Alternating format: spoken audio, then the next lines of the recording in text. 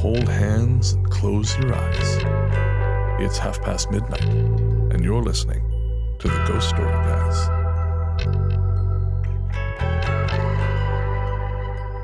Welcome to the Ghost Story Guys. I'm Brendan Storr. I'm Ian Gibbs. And this is the show where we talk about spooks, specters, and all the other things watching us from the shadows beyond the campfire. Some conversations only make sense after the sun has set, and this is most definitely one. Thanks for tuning in. This is episode number 63, and we're coming to you from that tiny mountain cabin you dream about but can never quite reach. How you doing, Ian? I'm doing okay. Brennan, how are you? I am doing well. Good. I'm looking forward to getting into some stories about how exactly the woods are trying to kill you, because they are. Absolutely. Although I will say the stories that the guys found for this, they're not quite as... murdery? Yeah, as I'd hoped, because, you know, I hate the woods and camping and, yeah. and being outside in general. Yeah. So I was hoping for some stories that would really strike fear into the hearts of those poor suckers who would go camping. You're listening right now, you know who I'm talking about, wink. And so, but unfortunately, as it turned out, they were not quite as murdery, but there is some pretty great stuff. Well, that's good. So I'm That's excited. good. However, you had some homemade terror I did. over the last couple of days. Manufactured technological terror. And then I had some non-technological, but similarly manufactured terror. But you go first. Sure. Okay, so in the house, it's all, Google activated. We've got the Google Home. We've got the Philips lights. We've got everything going on. And I'm still figuring everything out. I'm pretty good technologically, but, some stuff appears apparently to be beyond me. So I was sitting in the living room, said Google, turn on the lights. Google did, complied with my demands. For now. And then about 10 minutes later, all the lights went out. And I thought, oh, that's weird. I didn't say anything. No one else is home. That's odd. So I said again, this time I used the app, the Google Home app, and I turned the lights on and went back to what I was doing. And then, about 10 minutes later, all the lights just slowly faded to black. And I was like, I'm uncomfortable now. So I began to sort of poke around in the app itself and try and figure out what's going on. Well, I figured it out. Demons. Obviously, but they were demons masquerading as a motion sensor. Ah, that old chestnut. Yeah.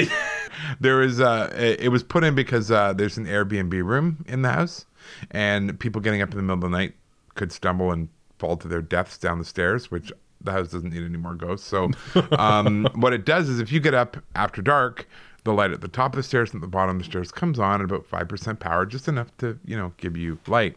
What I did not realize was that rather than this motion sensor being set to activate, say, after 11 or perhaps midnight. When it would be dark. And 5% would be an improvement. Right. It had just been set to just start working.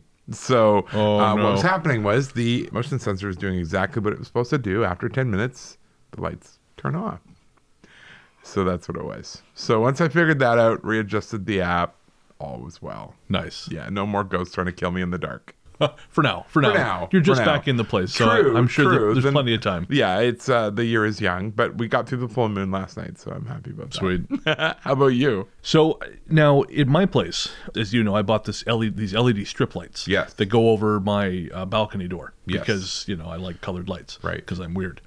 And what I do at night now is I don't turn on the bulb light. I just use the LED lights. Right. So my end of night routine, usually I come back from a drive, then I load up the dishwasher and just kind of do a last minute, straighten everything up, put the remotes away. So I was doing that in the glow of these red LEDs that I had on. Right. Well, I turned and for a second thought I saw someone standing in the corner of the living room, and I nearly crapped. That's not good. I whip out my phone flashlight, shine it in the corner. Pretty sure it was just a cat tree. Oh, okay. Yeah. And I thought, okay, that's Fair. fine. Yeah. Sure. Yeah. And then I was walking to the bedroom, which you have to go past the spare room. Right. And the same thing happened. Right. Jumped again, shine the light. This time, nothing in the corner that could possibly have caused the shadow. Oh. But I thought, well, I'm not going to think about that too much. No. And best not to. Best not really. to. Yeah, it was more or less the end of it. But I just somehow managed to scare the ever-loving shit out of myself with a phone flashlight and some strategically placed LED lights. And I tell you, the one in the spare bedroom, I'm just not going to dwell on. Because I'm sure it was the same thing. But don't you find once for lack of a better term, when the pump has been primed? Oh, yeah. It's a lot. Because I was reading, I've been rereading Stephen King books. Right. And I just finished Jerusalem's Lot. Oh, yeah. Yeah, it scared me more than I remembered. Really? Yeah, and I realized that I was soon going to be alone in the house for a couple of weeks, so I decided to stop reading it. I actually This is flipped wise. to another one because I could feel myself getting a little bit worked up, primed the pump, so to speak, and I thought, this is not a good idea. That happened to me last night because that bastard Luke sent over the new episode of Luke Lore. Right, And, for our patrons. For our patrons, yeah. And of course, patrons who are at the $5 level and above know that every month you get an episode of Luke Lore, which is anywhere from 5 to 15 minutes now. Right. In which Luke breaks down a different aspect of folklore. Right. And if you want to know more about that, head on over to patreon.com/ghoststoryguys. But this one is about the good folk, the Right. Fae, which, as you know, is a subject that one of the only subjects we do that puts me on edge. Yes. So I'm editing this episode, and there is a point where he's talking about a particular fairy phenomenon where we're not 100% sure what it is. We think it may have been a car outside, but this hum starts and increases in intensity and then sort of fades out. Again, it's about midnight when I heard this. Sitting in the red LED glow of my lights. Not good. And yeah, jumped a mile, and I clipped it and I sent it to him. I said, "What the hell is this?" And he said, "Oh, I don't remember hearing that at the time." Great, thanks, Yeah, cool. no, not good. I don't need to sleep tonight. No. So, You've Luke- got your red LEDs to keep you safe. Yeah, they're going to be blue now. Yeah. You could cycle them. Be like a unicorn dancing in the window. Moving on. Luke, you can go to hell. And just go to bed while it's still light out, and avoid these things, and you should be fine. Oh, is that your That's way my new of dealing plan. with this? Yeah. So 9 o'clock you'll be in bed. Like I do with all my problems, just avoid them. Just go to sleep. Yep. Oh, great. All right. Well, we have a musical guest on this episode. It's our buddies at Hexagram. Yay. Are back. The song is The Rise. It's from their 2018 album Crystal Lake. And of course, I have a deep affection for that album because I'm on it. Yes. And actually, if you listen carefully to The Rise, I am also in there. Oh. They recorded a Burping or? Yeah, well, that is my skill. That's my your signature my move. thing. Yeah, yeah. My ASMR channel is hugely popular. But no, there is a chant in the song, and my voice is mixed in there doing the chant. Yeah, it's pretty cool. So if you want to hear more from Hexagram, head on over to their Bandcamp at hexagram.bandcamp.com. That's Hexagram with 2 X's, not 3. And of course, They're not that kind of band. no. And if they are, I hope I never know. You can also find them on all the major streaming platforms. Coming up next, The Woods Are Trying to Kill You.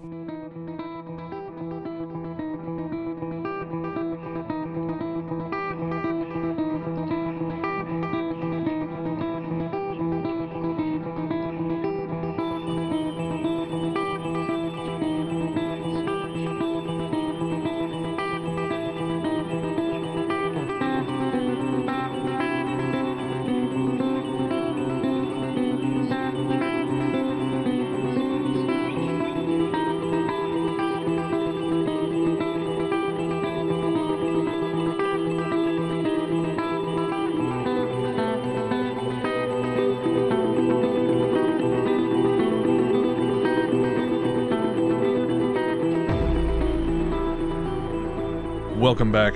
As we said before the break, on this episode, we're going to be talking about creepy stories from the woods. And there is no shortage of this stuff out there, thankfully. No. Even though some of the content on this show is frustratingly wholesome. I guess it is kind of nice that it's not always something spooky, I guess. I grudgingly admit this. Even though I despise the woods with the fire of a thousand suns. You hate anywhere that doesn't have Wi-Fi, so. True. And coffee. Yeah, I do like coffee. Easy access to carbs. You're like, nah, I'm not into it. Anywhere in the woods that does not have coffee and may also have Bigfoot or Sasquatch. Yeah. And you recently have come back from sort of Sasquatch land. Yes, I was quite surprised with all the Sasquatch signs and cutouts on people's homes. And we cut through from Osoyoos down through to Spokane, so it was through a mountain pass. Right, yeah. And yeah, Bigfoot and Sasquatch, big deal down there. Really big deal down there. I've been down to Spokane. I quite like Spokane, actually. Yeah, it's lovely, really cute. We just went for dinner. Of course. But I got to go to Red Lobster. Yes, I was wondering if you were going to say that. I've been doing keto, like to lose weight. Right. I broke the keto diet that night. Oh, you did? Eh? Well, you can't go to Red Lobster and not have the cheesy biscuits. Come on. Well, I could because I can't eat them. But Yeah, but you're broken. yes, there is that. So I broke it. I broke the diet. I took myself out of ketosis. I regret it now, but I'm back on it now. It was good at the time, though? It was worth it. I'd do it again. In fact, I followed it up. We went to Walmart to pick something up, and I bought a chocolate bar. I'm like, fuck it. If I'm off it, I'm off it. Let's go full on. Hang for a sheep as well as a lamb. Right? Exactly. Fair enough. So I regret nothing. Coincidentally, that is the Red Lobster that Nikki and I once drove an hour out of our way to go to. See? Because she has your craven lust for Red Lobster. Nikki and I are so bonded. Oh, I know. It really, really disturbs me. I know, puppies and little teacup pigs. We're just all over it. Nope, I'm not impressed. We're going to have a club. We're going to buy a farm together. We didn't tell you this. We're buying a farm together. You can live there too. Don't worry. No, it's okay. It's in the woods, though. Exactly. I know what's going on here, which is weird. But anyways, moving on. So what's our first story? Our first story is called Brothers. To understand my story, you first need to know that when my father Paul was young, he had an older brother named Ronald. Ronald had bright blonde hair, and I'm told he and my father looked almost exactly alike when they were little. When Ronald was 14, he went on a fishing trip to the Mississippi River with his father, my grandfather, leaving my dad alone with his mother. My dad was broken-hearted that he couldn't go, but my grandmother believed he was too young to be fishing on the river and couldn't be swayed. Once he got over his disappointment, my dad went outside to play, and that's where he was when my grandfather came home alone, shaken and crying out for my grandmother. When she came out, my grandfather collapsed onto her and told her that Ronald had fallen from the boat and been swept away by the powerful current. My grandfather had gone into the river after him, but it was too late. He was gone, and so far as I know, the body was never recovered. That last part I can't vouch for because after his death, no one much talked about him. It wasn't until my experience as a young girl that I even became aware my father once had a brother. I grew up in the same house as my father, a big old farmhouse in the middle of nowhere, surrounded by a big grassy yard with a wood or small forest, I guess you'd say, in back. There were also acres and acres of fields, which we didn't farm, so we rented them out to neighbors who did. When I was around 4 or 5, just barely old enough to be left alone outside to play, I spent all my free time in the woods. For hours I'd be out there adventuring, making up games, or just playing, and I would come home when someone called me into dinner. It sounds a little cliche, but as childhoods go, it was pretty good. After one of these adventurous days, I remember my mom asking me exactly what it is I do out there in the forest, and so I told her. "I'm playing with a little blonde-haired boy," I said. Mom didn't think much of it at the time. I think she assumed I was referring to an invisible friend, something that wasn't unreasonable given my age. Then one day, Grandma brought over some photos from my dad's childhood for us to look at, so Dad hauled out the slide projector, and we watched memory after memory from my father's past flick across the wall in the bright light. Then, in one of the images, was a little blonde boy. I rushed to the wall and pointed. Mom, that's my friend from the woods." The room went silent until my mother carefully explained that this couldn't be my friend because it was my Uncle Ronald, who had died long before I was born, but I was adamant that it was him. My memory of the woods is faded now, so I don't know if I pointed at Ronald simply because he looked like my imaginary friend, or if it was truly him I was playing with, but I do remember the slideshow, and my total certainty. Wow. Interesting. Haunted woods. Haunted woods, telling you. Yeah. Do not go there. No. 0 stars. When the forest goes silent. This happened when I was 7 or 8, in that great hub of all things weird, Pennsylvania. My family lived in a house that was right next to some deep woods. There were 4 of us, my mom and dad, myself, and my older sister, Jessica. Dad worked nights, so more often than not, it was us 3 ladies home alone after dark, which wasn't really a problem, although sometimes I would spend the night in my mother's room just for the company. That's where I was the summer night this happened, sleeping peacefully in my mother's bed as a light breeze blew in through the open window. Both my mother and I woke to the sound of a piercing scream. It sounded like a bobcat or other similar animal. A moment after the screaming began, my mother and I bolted upright in bed, and a few moments after that, Jessica ran into the room and jumped into bed with us. The nightmare chorus we were hearing could only have been an animal dying, and it seemed to go on forever. Then we heard something else. What could only have been the thing doing the killing. Whatever it was, it sounded huge. Its snorts like those of a grizzly bear or wild boar. We heard chewing so powerful it was snapping the bones of its prey, a sound that all of us vividly recall even years later. After about a minute of this, we managed to get up off the bed and creep over to the window. Though when I think about it now, I realize we didn't need to worry about making noise. You couldn't hear a single thing over top of the horror that was unfolding outside. The three of us peeked over the sill to see if we could see what was being eaten, and more importantly, doing the eating. But even though the chewing was so loud it could have been happening right outside our window, it was too dark to see anything. The screaming stopped, and then the awful chewing was the only sound you could hear, and it persisted for another 10 minutes. Then, it just stopped. Whatever predator had been chewing never made another sound. It was like it had somehow appeared only to feed, and then disappeared the same way. That, or it was out there in the dark, silently looking back at us. The forest was totally silent by this point. No birds, no bugs. You could have heard a pin drop. This thing had to be huge. I cannot stress that enough. A bear we would have heard roaming about the brush afterwards. Same for any other large predator like a mountain lion, and there are no boars in Pennsylvania, but it didn't even sound like any of those things. I have since seen and heard the likes of those animals, and nothing I have ever heard sounds even remotely close to what we heard that night. But that's not even the weirdest part. The next morning we told my dad what happened, and together we all went scouring the area where we heard it take place, just inside the tree line. There wasn't a single twig out of place. No evidence of a scuffle, no prints, no carcass, not even a drop of blood. Absolutely nothing. With the amount of brush and how large this thing sounded, there should certainly have been some kind of remnants of the shit we heard, but no. So what the hell was it? Was it a ghost bear? Bigfoot? A werewolf? I really couldn't tell you, but I never ventured too far into the woods after that night. Weird shit happens there. My advice? When the forest goes silent, it's time to go home. I'll tell you what it was. It's a great-ass reason not to go out into the woods. Keep your Grizzly Adams shit to yourself, because this is not on, Buster.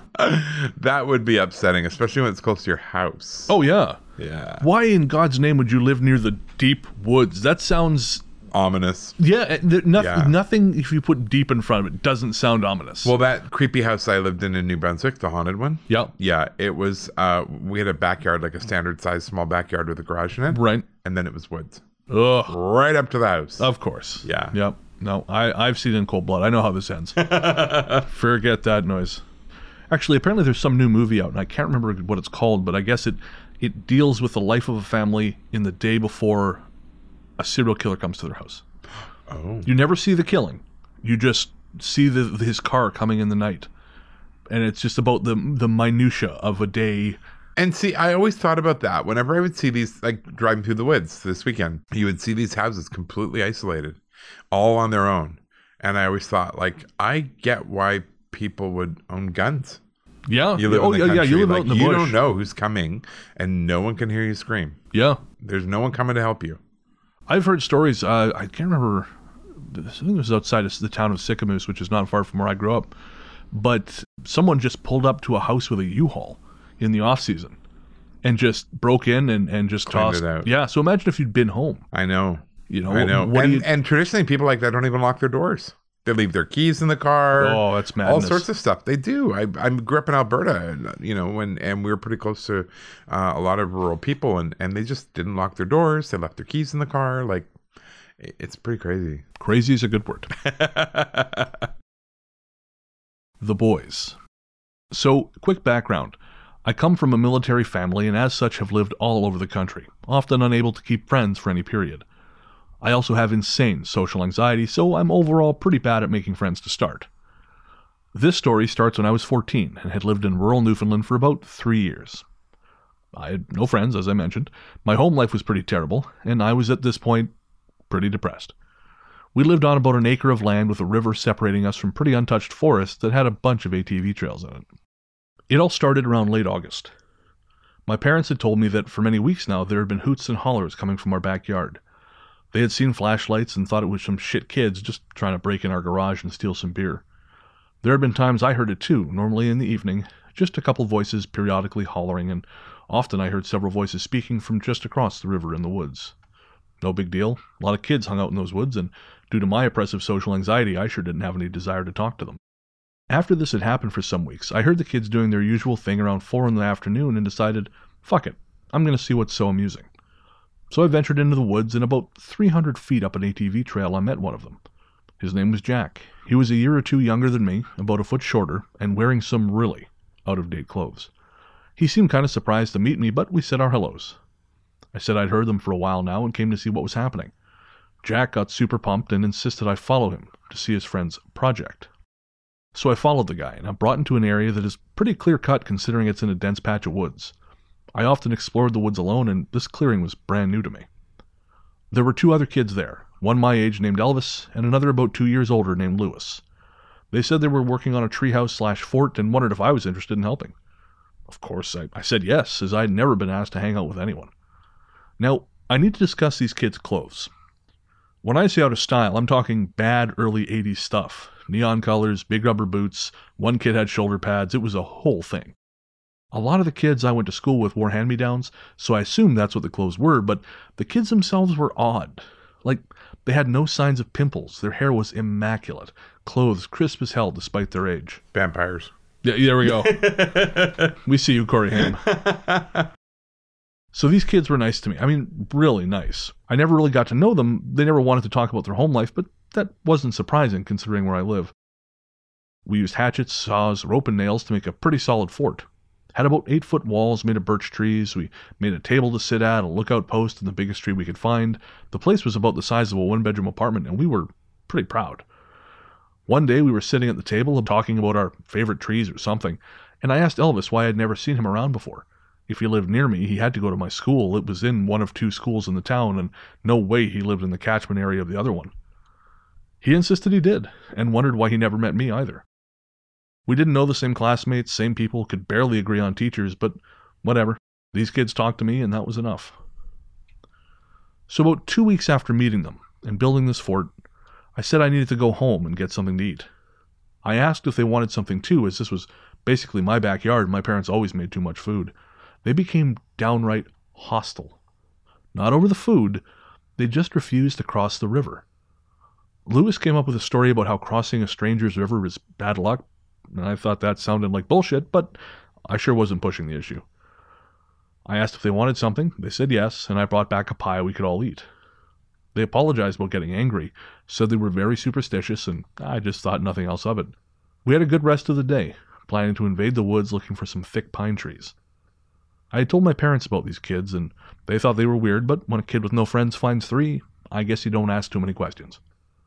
Cut to about a week later. I'd gone down to the fort, and we'd done our thing, but today the kids looked haggard. Jack was particularly bad. He looked like he'd just gotten the beat down of his life while catching pneumonia. They all also looked wet, or maybe greasy is a better word. They had slick hair, their skin was all shiny and clammy, and their clothes looked like ass. I wasn't shocked. These kids wore the same clothes every day, but so did a lot of the really poor kids in the town. We played around for an hour before they left, coughing like they smoked a pack a day. I've met people who smoke a pack a day. They're actually pretty good. It's the multiple packs a day people you got to worry about. So the next day I went back with a hatchet and bag of nails in hand, as the plan had been to give the lookout a roof. Except when I got to the fort, the place was wrecked. Walls torn down, the table was in half, and the lookout had maybe 1 or 2 little pieces left to it. And most notably, everything was rotting, like it had been sitting for decades, rotting. The table was basically nothing, and I could see growth in what had been our floor. I didn't know what to think and rationalized that someone had decided to trash the place. I never did see those kids again. I was pretty dejected and wanted to look for them, but they never had shown me or told me where they lived other than up the hill. I was sad for a good while after that. In time we moved. I grew up, and I never thought much about those days in the woods. Eventually I got married and told the story to my wife, who was really struck by it.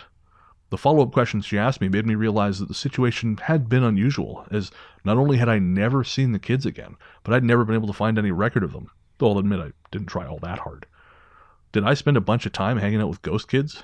Vampire kids? Kids afraid of running water? I don't know. I just don't. Wow. That's pretty wild. Yeah, and honestly, it's so wild that part of me thought maybe it's bullshit. You know, it's just such a good story. But it doesn't try and resolve itself. Well, that's... Which I kind of like. Yeah, that's it. And it... There's something about the clothes that really ping me, and I don't know why, but there's something about that really sticks in my head and that made me include it. It kind of actually reminds me, there's a movie called Nomads, and we talked about it on one of the Cabin Fever episodes for the patrons, but it's this, I think, 1986 film with Pierce Brosnan. Okay. It's about this French professor who comes to Los Angeles and ends up following this group of kind of 80s punks all around the city. And what he realizes is they don't sleep. They're not human. Right. He takes a bunch of pictures of them, but when he develops them, there's nothing in them. And it really plays on that sense of urban panic that was a big issue in the 80s. Yeah. The idea that the cities were turning to jungles and all these things. And this, for some reason, pings a little bit of that for me. Just this idea that there's this element out there that we don't understand, but it exists according to its own rules. Like the idea that they're eating his food had something to do with their dissolution. The fact that he brought something from his house. Right. Obviously we talked about trying not to explain these things away because they're fundamentally unexplainable, but this one really, really got its hooks in me. It's interesting. Yeah. Child of the Night. In the early 2000s, I woke up in the middle of the night with an urge to look out the window. Sounds strange to you? It was even stranger to me. I was 10 years old and not given to waking up in the night, but all the same, I woke up in my second floor bedroom, my eyes glued to the window, and my mind filled with a burning desire to get up and look outside. There was no clock within eye view of my bed, so I have no idea what time it was other than late. Our house backed onto a park, which itself bordered some woods. It was a nice view, but even so, I've never been a fan of the woods or the dark. It was wintertime, so when I finally gave in to that odd feeling propelling me out of bed and got to the window, the only light was coming from a lone street lamp down the way, refracted off the snow. I scanned the tree line where the woods bordered my park, my eyes eventually settling on the figure of a small boy, maybe 5 years old, standing at the edge of the park just across the road from my house. Again, it's winter, but this kid is in overalls and sneakers, with no coat whatsoever, and he's just standing there, staring at the ground. Then out of nowhere, his head snaps up, and his eyes lock on mine. Without a twitch of expression, we hold eye contact as he slowly starts to cross the street. A couple of steps in, his gaze shifts towards my front door. That did it. I immediately slammed my curtain against the window, turned on all the lights, closed my door, and intensely stared at it till dawn. The creepiest part of it was finding footprints in the snow the next morning. They lead from where he initially stood to the street. I know how crazy this sounds, almost like a horror movie, but it happened just this way and scares me when I think about it even now. Hey, child of the night, let's never meet again, okay? Deal. No kidding. That's sort of got shades of the whole black-eyed kids thing, which, scares the hell out of me. Oh, yeah. I mean, kids frighten me generally, but when they're paranormal in nature. Well, not your own.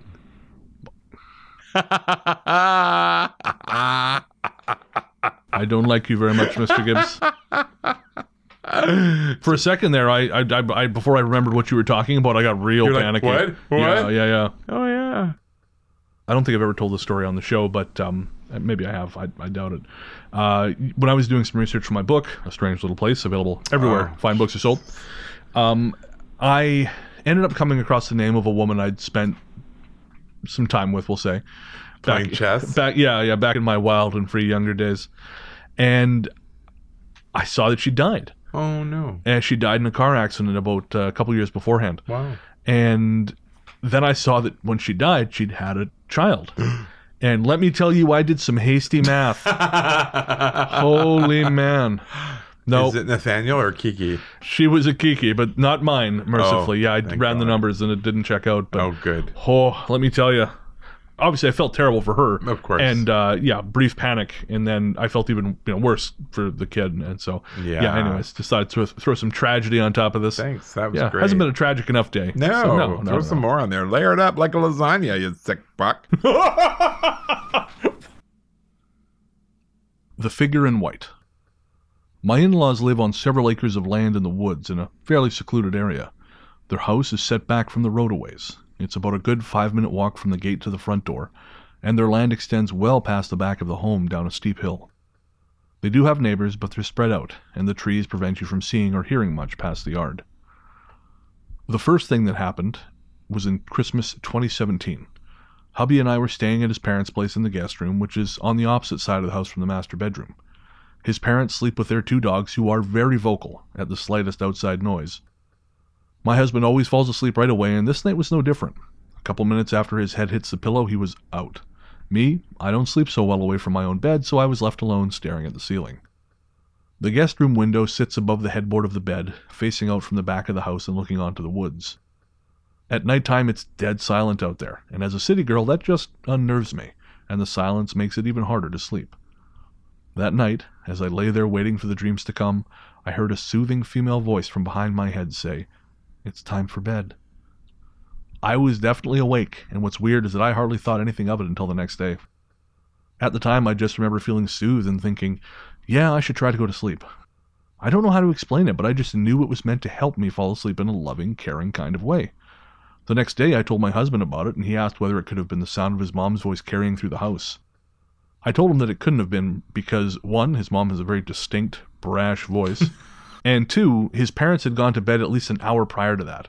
I also would have heard the dog scrambling around the hardwood floors in the house if his mom had gotten up. That morning, he mentioned to his mom that I'd heard the voice, and she didn't say anything, but I saw her smile to herself. My second experience came during another stay in their house the following year, so summer 2018. My husband had been snoring a lot lately, so he decided to sleep on the couch and let me have the bed. The couch sits against a big window in the living room, and the window looks out towards the woods the same way the window in the guest bed does. In the middle of the night, I woke up to use the bathroom, and the glow of the full moon coming in through the window was so bright that, even without my contact lenses and glasses, I didn't need to turn on any lights to find my way to the toilet. After I'd done my business, I left the bathroom and was facing the large living room window directly above where my husband was sleeping on the couch. Just as I was about to turn away, I saw a gleaming white human-shaped figure outside the window. Because I'm nearsighted, I generally don't bother trying to distinguish weird shapes in the dark, as your mind tends to make you believe there are shadows or other creepy things that might not be there. Even when I think I see something like a dark shadow in a corner, which could possibly be a person, I turn quickly away and tell myself it's nothing. After seeing this figure in white, I stopped dead in my tracks and wondered if I was seeing a burglar, but then thought, who breaks into a house at night during a full moon wearing white? The figure slowly and gracefully moved towards the house and seemed to have a shape of a woman, vaguely pear-shaped with billowing clothing. For some reason, I was afraid of being noticed by it, so I started to turn back to the room. And I can't explain the movement, but it was like in that split second, the figure turned around and started heading back to the woods. I didn't actually see it turn. It was like 1 second it's moving towards me, the next it's turned around, going in the opposite direction. What really stood out to me was that the figure almost looked like it was gliding. There was a lot of long grass and bushes out there among the trees, and you'd expect to see a person's legs moving as they stepped over and around vegetation, but they weren't. Now remember, I wasn't wearing corrective eyewear, so I couldn't make out any specifics, but I could make out color, overall shape, and movement. I got back into bed, wrapped myself in the covers, and didn't dare move, not even to check the time on my phone. As I was laying there, I noticed the shears on the bedroom window were drawn a couple inches, and as I stared at the small opening for a few minutes, I saw a faint, glowing white light pass slowly from one side of the window to the next. I nearly stopped breathing. The next morning, I walked into the living room and looked out the window where, the night before, I had seen the figure, and my jaw dropped. The land beneath the window sloped away from the house, which meant the figure, which had roughly been at eye level for me, had either been 8 feet tall or floating. I can't think of another explanation. My husband noticed me staring at the window, and I told him what happened. He brushed the whole thing off as a drunk person wandering up to the house, but an 8-foot-tall drunken giant in white who didn't create a single sound makes even less sense than what I saw. What is it with people and these stupid explanations for things? Well, it was just a drunk guy. 8 feet tall? Wearing, did Andre the Giant resurrect and get hammered in our driveway? I think people just want to be able to put things in a box. And from what I've learned reading all these stories, mostly the husbands. Yeah, that's it. That's exactly it. They're the ones who have a much harder time dealing with this and sort of accepting it. I know we've said this before, but I just can't imagine dismissing my partner when they come to me with something like this. Well, because the alternative's too scary. I guess. I couldn't either. Yeah. I mean, I get what you're saying. Is it that scary, though? It's just, okay. I mean, I think if I had a really hard time believing it, I would say, well, okay, that's what you experienced. Right. I would never be like, oh, you're an idiot. You know, it was the wind. It was swamp gas. You didn't see what you just told me you saw. Okay, well, Huh. What do you think it was? That's probably my take on it. Yeah, fair enough. I don't know. You're married to this person. You're going to spend your life with them. But they come to you with something. You go, that sounds like... Yeah, I think you're nuts. Yeah, you're nuts, honey. Yeah. The Fishman and the Pike. These stories were told to me by friends who served in our military. I'd like to stay as anonymous as possible, so let's just say I live in Southeast Asia and these stories take place in the jungles of that same region. My friend, who we'll call Mike, was training with his unit deep in the jungle, about a kilometer apart from each other. The idea was that they had to make it back to base camp, which was some distance away, using only their knives and a box of matches. Over the 2 or 3 days, Mike started making his way upriver, but had very little success in trapping or catching any food besides the occasional grub, and his spirits were dwindling. Ugh, mine would be too if I was eating grubs. No kidding. Finally, after yet another failed attempt at trapping a fish, he broke down and collapsed next to the stream weeping. The tears continued to come until Mike heard a voice asking him what was wrong. He turned to see what appeared to be a green-colored humanoid figure, maybe as tall as his waist, and almost amphibian-like, looking at him. To say Mike was freaked out would be an understatement, but he tried to keep a lid on it, and when the creature asked again, he told it he was hungry. The little man said that he needn't worry and that he would find food today, and then it waded into the river and disappeared. Sure enough, by that afternoon, he'd managed to trap some decent-sized fish, and finally enjoyed the first meal he'd had in many days. He managed to get back to base in time with no other incident, but didn't tell the story to anyone for fear of being mocked or for crying, or for seeing fairy tale creatures. Sometimes even he doubts what he saw. Yet again, God's sakes. Well, the fishman came up to me and said, I'm going to be fine. Oh, you were crying, eh? I think, no, you buried the lead there, Jim. It's fine. It's fine. And then even he doubts what he saw. Oh, because it's very hard to make that stuff be okay and real. I guess so. The other story involves my friend Lee. He and his unit were made to do something similar, except they were to camp alone overnight in the jungle, several kilometers apart from each other. One of the soldiers was quite religious, and it said that this test can severely strain the faith of such people. Sometime in the middle of the night, Lee and several of his comrades could hear someone reciting, or more like shouting, holy verses through the jungle. It continued for quite a while, but eventually stopped. In the morning, after they reconvened, the religious lad confessed that it was him, to no one's surprise. He said he'd been standing watch and sensed some movement in his peripheral view. After looking around frantically, he spotted something not too far from him. It was a human head with long hair, impaled on what looked like a stick, staring at him with a big smile. That's when he started with the holy verses. Whatever it was, it stayed there for a while, but eventually disappeared into the darkness. What is happening out there? I have a friend. He was one of our exchange students, and I may have told you the story before. He is South Korean. Okay. He had to do mandatory military work. Right. And he was assigned to do an overnight guard shift in the demilitarized zone. Oh, okay. So standing right on the border between South Korea and North Korea. And he said it was one of the most terrifying things he's ever done. Really? As he was there, he watched a man come up to the border, pull out a gun, shoot himself in the head, and crumple to the ground. Of course, he was alarmed. Right. He radioed, I need some help. Something just happened. They came because he didn't even have a flashlight. They're not like super, kitted out for this kind of thing. Right.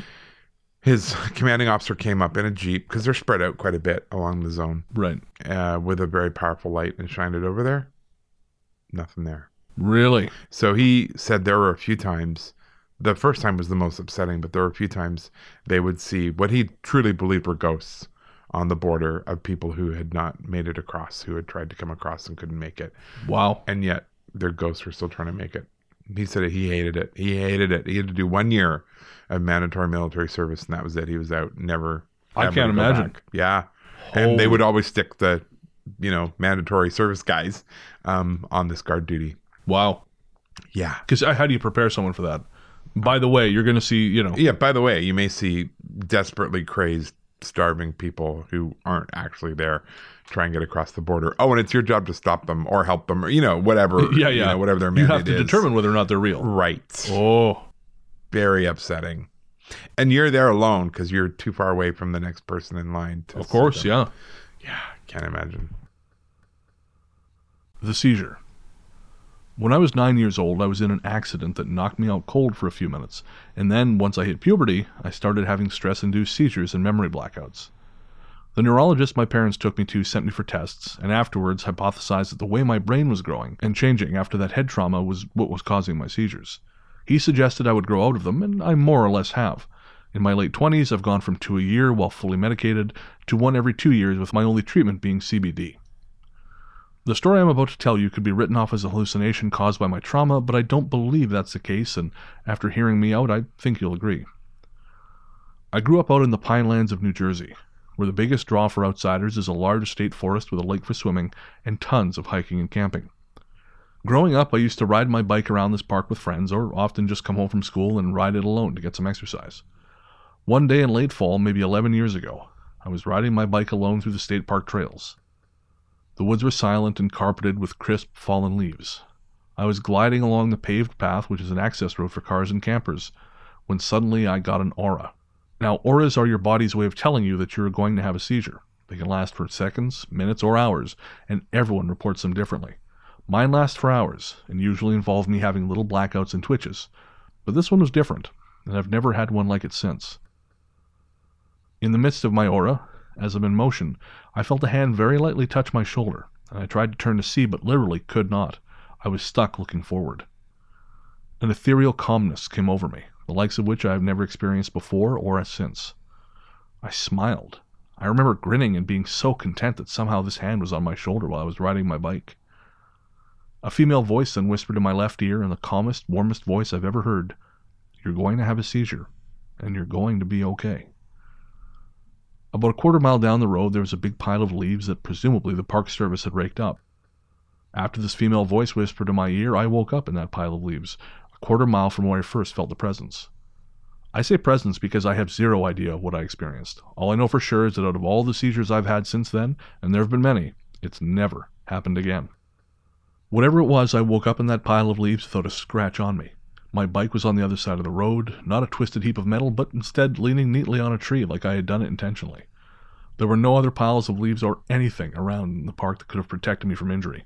This was it, and there was absolutely no one around in the park that day. If I'd seized up on a bike on an asphalt road, I very well could have died, left in the park until some local or ranger drove down that road. And it was the strangest my body has ever felt from a seizure because I was at peace.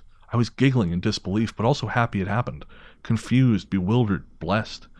I ended up shouting "thank you" to the sky. To me, this was not a hallucination, even though I know other people will tell me it was. They can believe that, but they weren't there, and I wasn't conscious to see what was really happening. Truthfully, no one can ever know what happened to me that day. I don't even know what happened to me that day.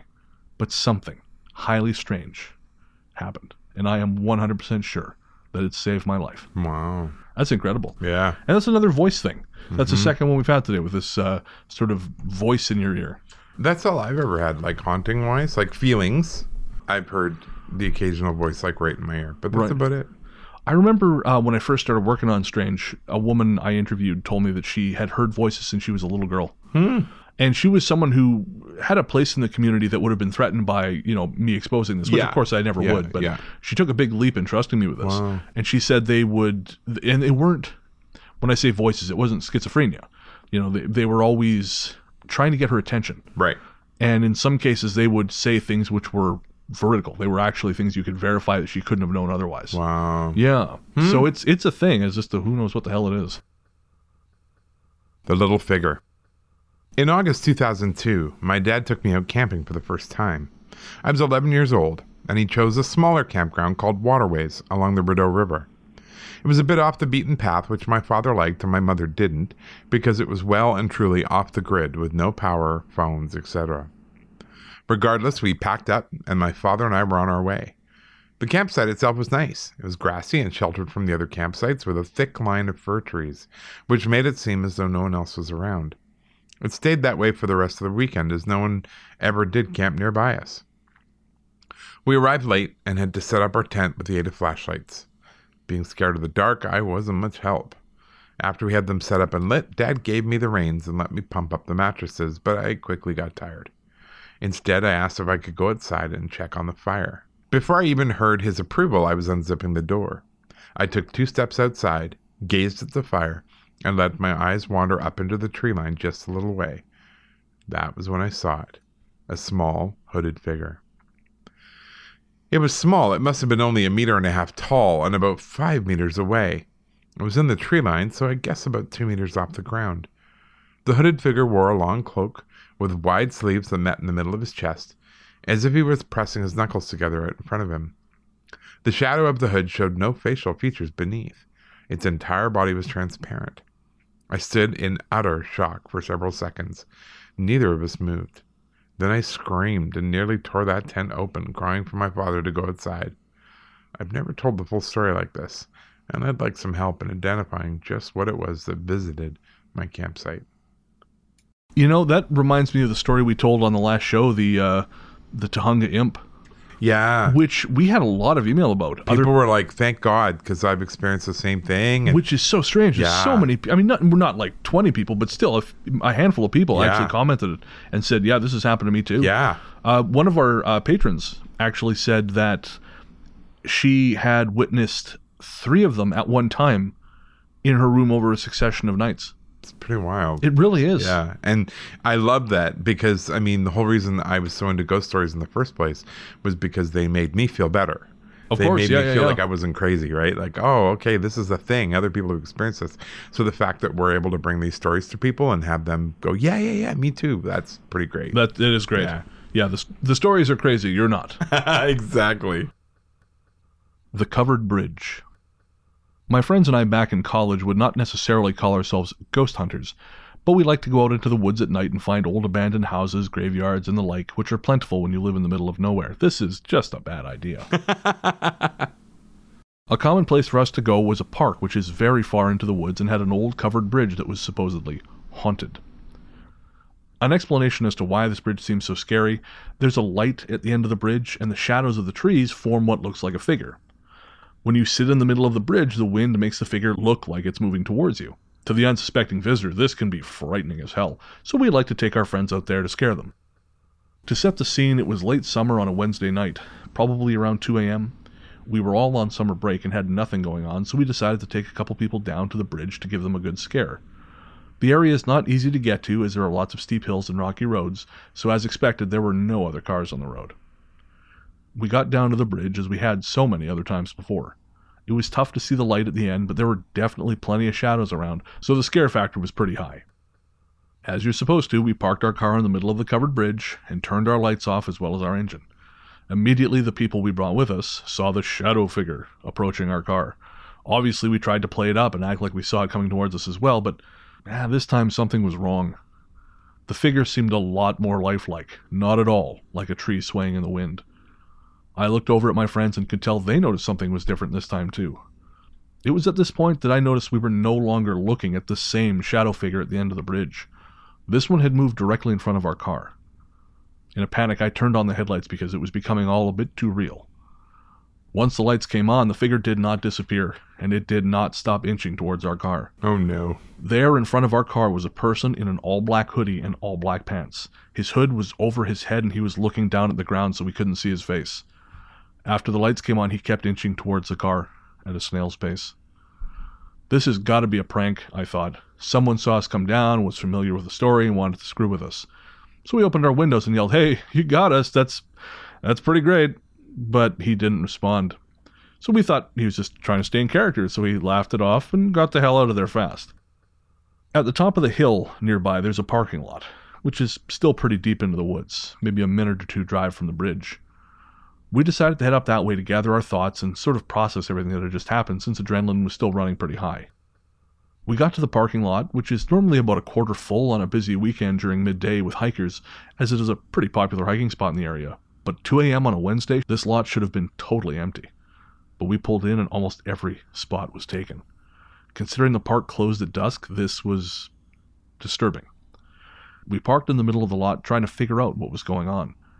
I grew up just minutes from this area, and the amount of cars in the lot was probably the equivalent of the nearest town's entire population. We sat in the lot for about 5-10 minutes, just talking to each other, trying to figure out what was going on, when 2 German shepherds came running out down the hill. They stopped at our car briefly and then continued running off into the woods. The girl that we had brought with us had a look of horror on her face and told us that we needed to leave. Confused and still a bit concerned, I agreed and left the area quickly. She put everything together. She said that cult activity in that area around us was very high. German shepherds are commonly an animal used for sacrifices. I don't know where she got this information, but I do know it's been about 5 years. I never saw her again, and I never went back to that bridge at night. Now, that's scary as hell. Mm-hmm. Because that's real people getting up to shit in the woods at night, and that's actually worse than ghosts. Yeah. I've never heard the German Shepherd thing. Whenever I hear cult stuff, I'm wary to take it at face value. Right. Because I know, especially in America, they are so hysterical about cults. Well, and look what happened here with that whole Michelle Remembers thing that turned out to be complete bollocks. Well, that's it.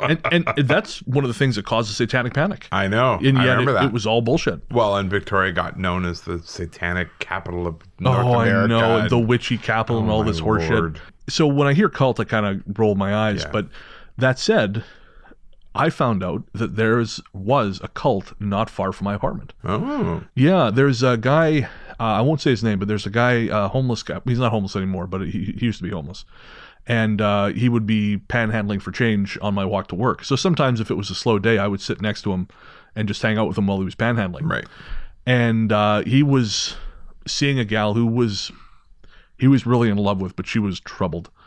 And they had been living in this house, which is not far from my place. And it's a cult. They take acid, they perform rituals in the garage. Apparently it had become kind of a weird nexus for all kinds of stuff, just because these guys were so committed. Yeah. And the guy had family money or something, which is how he was able to afford the house. Because my neighborhood it's not a fancy neighborhood, but like everything here, it's expensive. Yeah. And then, of course, there's my, sort of continuing interest in this whole smiley face thing. Yeah. Which I described to someone recently. And I can't, the story. I can't tell it on the air, but this guy has some experience with which I like to call it the engine room of the world. Yes. So, things that people don't necessarily know about, but they're part of what keep the world running. Mm-hmm. And this is not necessarily spooky stuff. This is just social stuff. I mean, you know a little bit of it because you work for the police. Yeah. It's that kind of thing. Yeah. And I described that to him, and he said, nothing surprises me. Wow. And he described some situations that the public never became aware of. No. But they happened. Oh, yeah. And they are genuinely frightening. There's a lot more, I think, that the public has no clue about. Yeah. And there's no reason for people to know about it. No, that's it. Why dwell on that kind of thing? There's no point. No one's in danger, per se. So why bring it up? That's it. Yeah. So anyways, that's it. That story creeped me out a little bit. Yeah, that's a good one. This is our last story. And I have a personal connection to it, which we'll talk about afterwards. All right. It's called The Medicine Man. Throughout my life, I've had many paranormal experiences, most of them centered around my hometown of Sacramento, California. This story, however, takes place further north during a family camping trip to Omak, Washington, when I was 17. While I was excited to be on vacation, I was concerned for my mother, who'd felt sick the entire drive. When we finally arrived at our campsite on the Colville Indian Reservation, my mother was feeling worse, and so rather than exploring the campsite, I helped my family set everything up and start dinner. After dinner, we were getting ready for bed, and my siblings decided they didn't want to sleep in the tent but preferred the van. I don't remember why. As for me, I decided to stay in the tent with my parents. It was a really large tent. Eventually, everyone fell asleep, but I just couldn't. No matter what I did, I just kept tossing and turning in my sleeping bag on the east side of the tent. My parents were on the other side. There was a creek about a half-mile away, and for some reason that was all I could hear, and it sounded like it was right by my damn ear. Finally, I rolled onto my right side with my back facing my parents. Again, there was a large gap between us, and that's when I had the strangest feeling. My butt started getting really, really cold, and I broke out in goosebumps.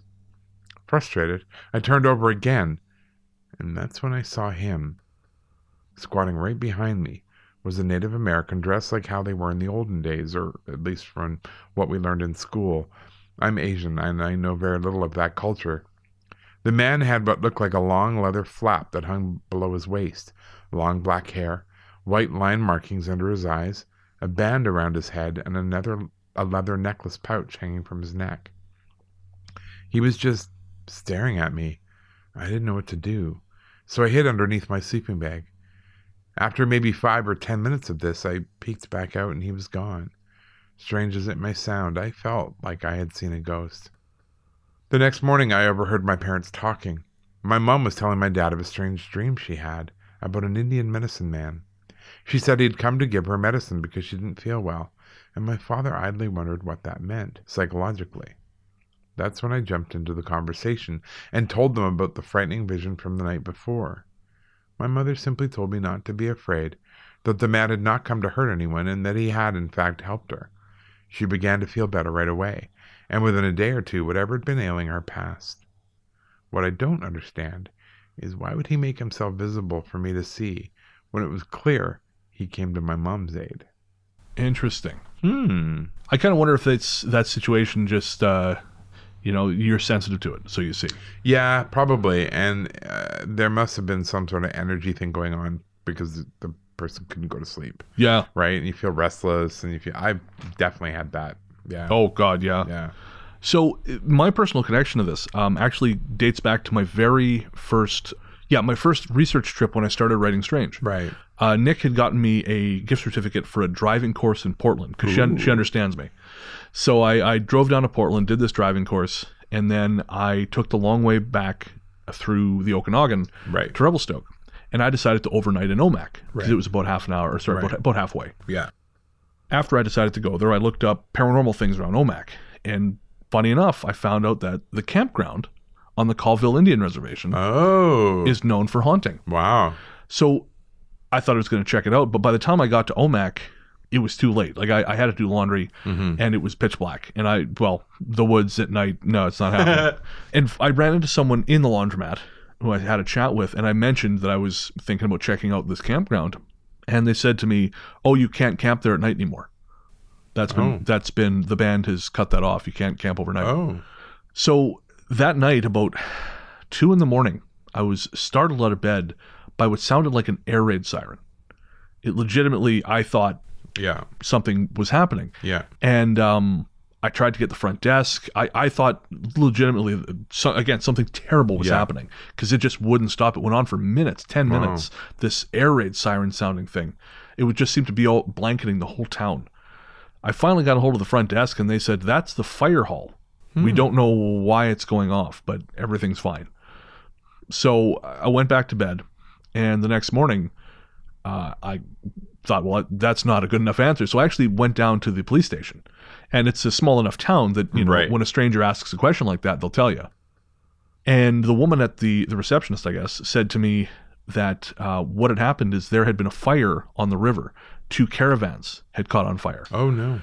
But I said, "Is it normal for that to happen with the alarm?" And she said, "No." She said, "The alarm staying on that long is actually a dam break signal for the Grand Coulee Dam." Oh my God, of course. I drove over the Grand Coulee Dam. There you go. Yeah. So she said that during the Cold War, that was the dam break signal. And she said... That means get out as quick as you can. Wow. So she said all the old folks in town were sitting there in bed thinking, "Jesus, should we be putting our pants on?" Of course, it was fine, but she had no idea why that had happened. And so I asked her about the Colville Res and the campground, and she said it's closed. We don't know why the band just decided to close it. Apropos of nothing, and I have not been able to find this card again, she actually wrote down the band's office number for me. Didn't ask her to do it, she just did it. And again, I've somehow lost the card because I've switched wallets since then. But I went on to Revelstoke. And now bear in mind, I knew nothing about Revelstoke before I started writing the book. And literally the first place I went was a museum. Right. There was an exhibit there which talked about indigenous habitation in the Columbia River Valley before white settlement. Right. Well, apparently the Synext people moved up and down the valley. They never settled in any one place. They were a nomadic tribe. Yeah.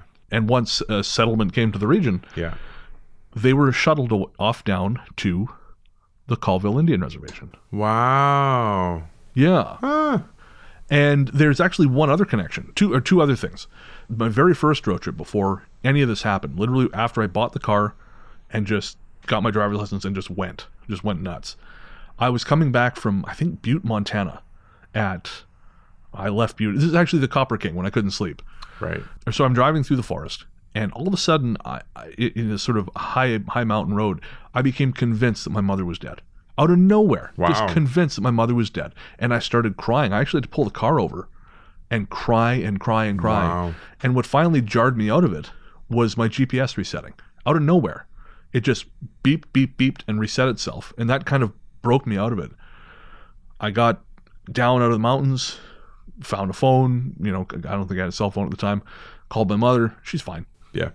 And I didn't think too much about it until after that happened. And then I started looking at some maps, and I realized that road also smack in the middle of the Colville Res. Wow. Yeah. And the third thing was I was interviewing someone else for the book, and he described a road in Washington State that he said he never feels alone. It makes him uncomfortable because he feels like someone else is always behind him outside of Omak on the Colville Res. Wow. So there's something there. Something going on. Yeah. Big pot of energy there. No kidding. Interesting. Cool. So yeah, that's my personal connection. Nice. Moral of the story? Stay out of the woods. Stay out of the woods. All right. That's going to do it for The Woods Are Trying to Kill You. We're going to take a quick break and come back with our patron shoutouts and listener mail.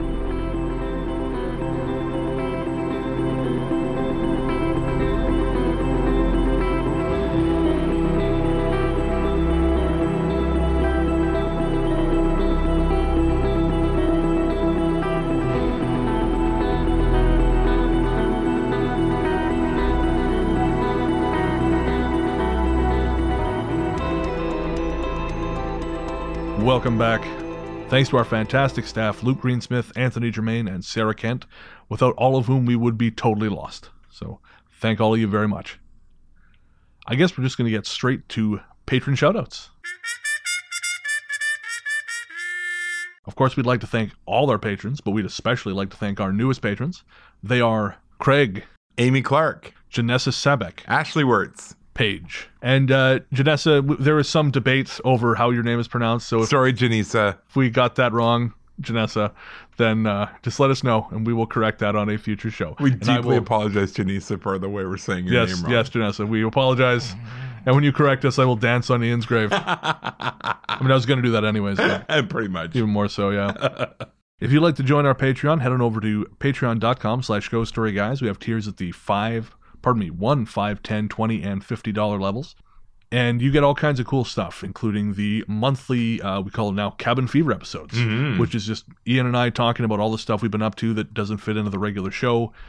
There's the monthly Luke Lore episodes that you guys get 30 days ahead of the public, and that's each month Luke talking about a different folklore subject. You get access to the monthly live show, which is an opportunity for us to hang out with you. That's anywhere from usually from 30 minutes to an hour of just, shooting the breeze on a YouTube live stream. That's always a good time. I think we've got one coming up here in about 10 days. Yeah. Yeah, I'm looking forward to that. Once you hit the higher tiers, you get access to Ian's smash hit Christian country album, Aware of Wonder. I'll apologize in advance. You get signed art cards of my night photography. And we're working on putting together another reward for our $20 patrons, where you will get a shout out as part of Ghost Force on every other episode. Ghost Force. Ghost Force. The few, the proud, the spooky. Sign up for Ghost Force today. Ghost Force. So we'll probably have our first Ghost Force roll call next episode. Nice. We're having some music put together for that. So once that's ready, then we shall get you guys out there. Next up, we have listener mail. Our courteous and efficient staff is on call 24 hours a day to serve all your supernatural elimination needs. We're ready to believe you. Of course, we'd like to thank everyone who reaches out to us. We love hearing from you. Everyone who sent us messages via Facebook Messenger, email, Instagram, instant message, all that stuff. And if you have a story, we'd love to hear from you. Send it to ghoststoryguys@gmail.com. And we are, I'm not sure when the next Listener Stories episode will be. Probably, we're preparing, usually October is a month of all Listener Stories. So it'll probably be what we save them for. But yeah, we love hearing your stories. So please make sure to send them.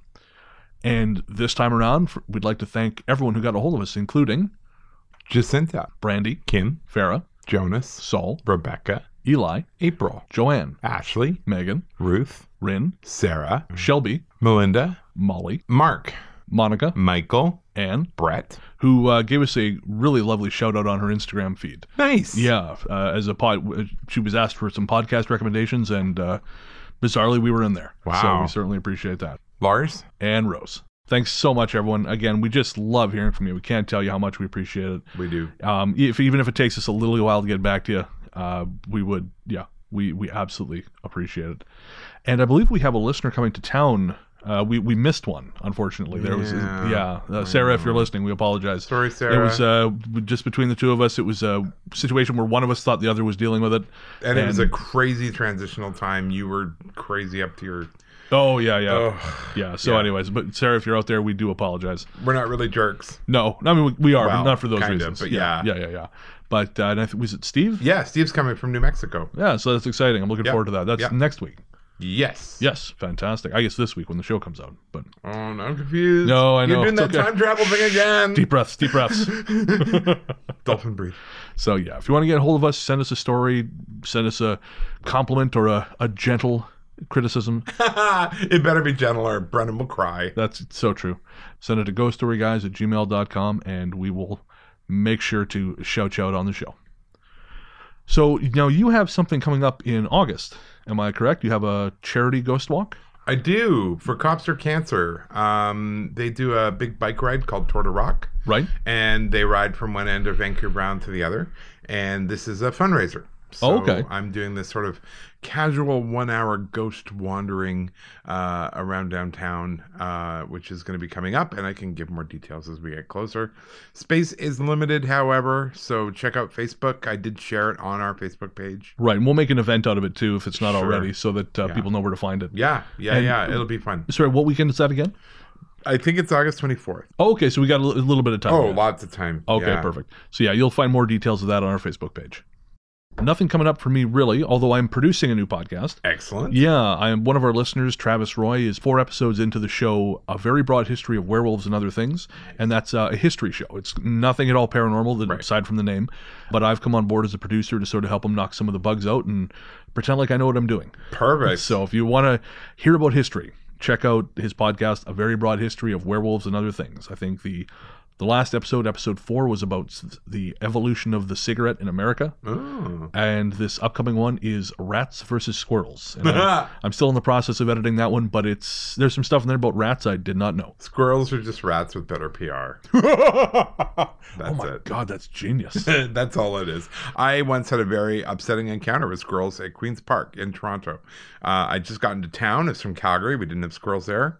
And I walked to the middle of the park with a big bag of like donut holes or something. And I'm like, oh, a squirrel. And I went, and like 30 squirrels began converging on me. I threw a donut hole at the closest one and I ran. It scared the crap out of me. Never made that mistake again. Lesson learned. So yeah, that's about it for new stuff for me. I mean, I'm back to work, which is exciting. Yay, money. Yes, money. Finally. That is nice. If you want to pick up some Ghost Story Guys gear, head on over to our website at ghoststoryguys.com. There you'll find links to our Redbubble and Threadless stores. If you do buy something, make sure to forward us the receipt, and we'll send you a couple of GSG stickers as a thank you. I know we've had a couple people buy stuff recently, but you do have to let us know because we, especially with Redbubble, we don't have access to who ordered. No. We just know that someone ordered. Yeah. So let us know, and we'll send you some stickers as a thank you. And nothing says I'm awesome better than a Ghost Story Guys t-shirt. That's exactly it. Yes, I agree. But then I'm partial. And I own one. So I own several. Every time a new design goes up, I order one to make sure that they actually print okay. Oh, is that the reason? Yeah, well, that and I'm a t-shirt whore. There you go. There you go. Don't forget to rate and review us on iTunes. It helps increase visibility of the show. Actually, we have sort of a funny little announcement. We're not anymore, but we were briefly, the number 31 comedy podcast in Panama.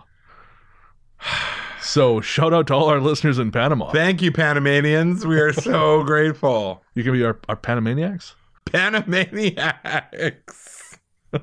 Oh my God, I'm sure they never get tired of that humor. And I think we are currently, I want to say number 25 or 35 in Slovakia. Wow. So hello there, also Slovakia. Moving on up in the world. Moving on up. It's pretty cool to see all the countries where people are listening, actually. Yeah, actually, we're up to, I think Australia is number 3 now, number 3 or number 4. Wow. France is ahead of Australia. What? I know. I thought they had taste over there. Wow. Well, Jerry Lewis. It all comes together. There we are. There we go. I remember back in Belfast in 2008, I was staying in this hostel, and these 2 French kids stopped me on the street. And then their faces really bright, and then they stopped and they went, oh. They thought I was some French comedian. Oh. So there was some dumpy motherfucker out there who is making bank in France telling jokes. Thank you, French people. Thank you, everyone who listens. It's pretty great. Absolutely. We love all you guys. Yeah. I just can't tell you how much it means to us to have you out there. We'd like to thank our musical guest, Hexagram, Of course. for their song The Rise. You can find more from them at hexagram.bandcamp.com and on all the major streaming services. Another little project I did, I cut together a video for their song Crystal Lake from the film Sunshine. And you can find that on the Ghost Story Guys YouTube channel. And just a fun little thing I did because I really love that song. It's got some great guitar work happening, and you know me and guitars. I do. Yeah. So thanks again to Hexagram. Thanks to Peter of Pizzanta Music for our theme song. Yeah. You can find him online at soundcloud.com/therealpizzantamusic. And his newest album will be uploaded soon. He's doing another lo-fi album. Oh, cool. Yeah, he's last year he released, I think it was last year or the year before, he released Lo-Fi Afternoon 1 and 2. And this year he will be releasing Lo-Fi 3, I think pretty soon. Nice. And those are really, really great records. Make sure to keep an eye out.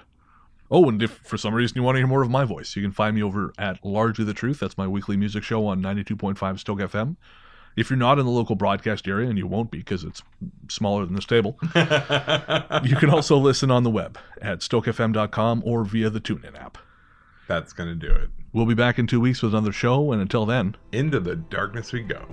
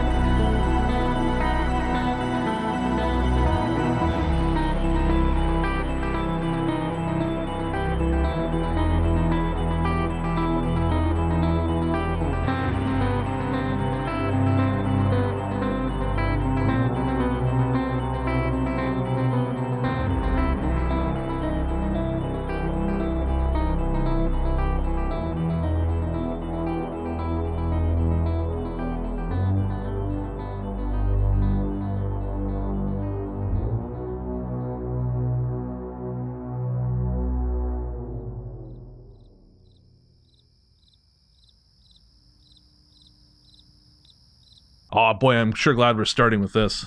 I'm hard already. Oh, God. Gross. Janessa. Wait, It's Janessa. it's Janissa. It's Janessa. Janissa. Janissa? I would say Janissa. Damn it. Such a good rhythm going. It's called and they post a new one every, I don't know. There's a couple every day. Jesus, look at the size.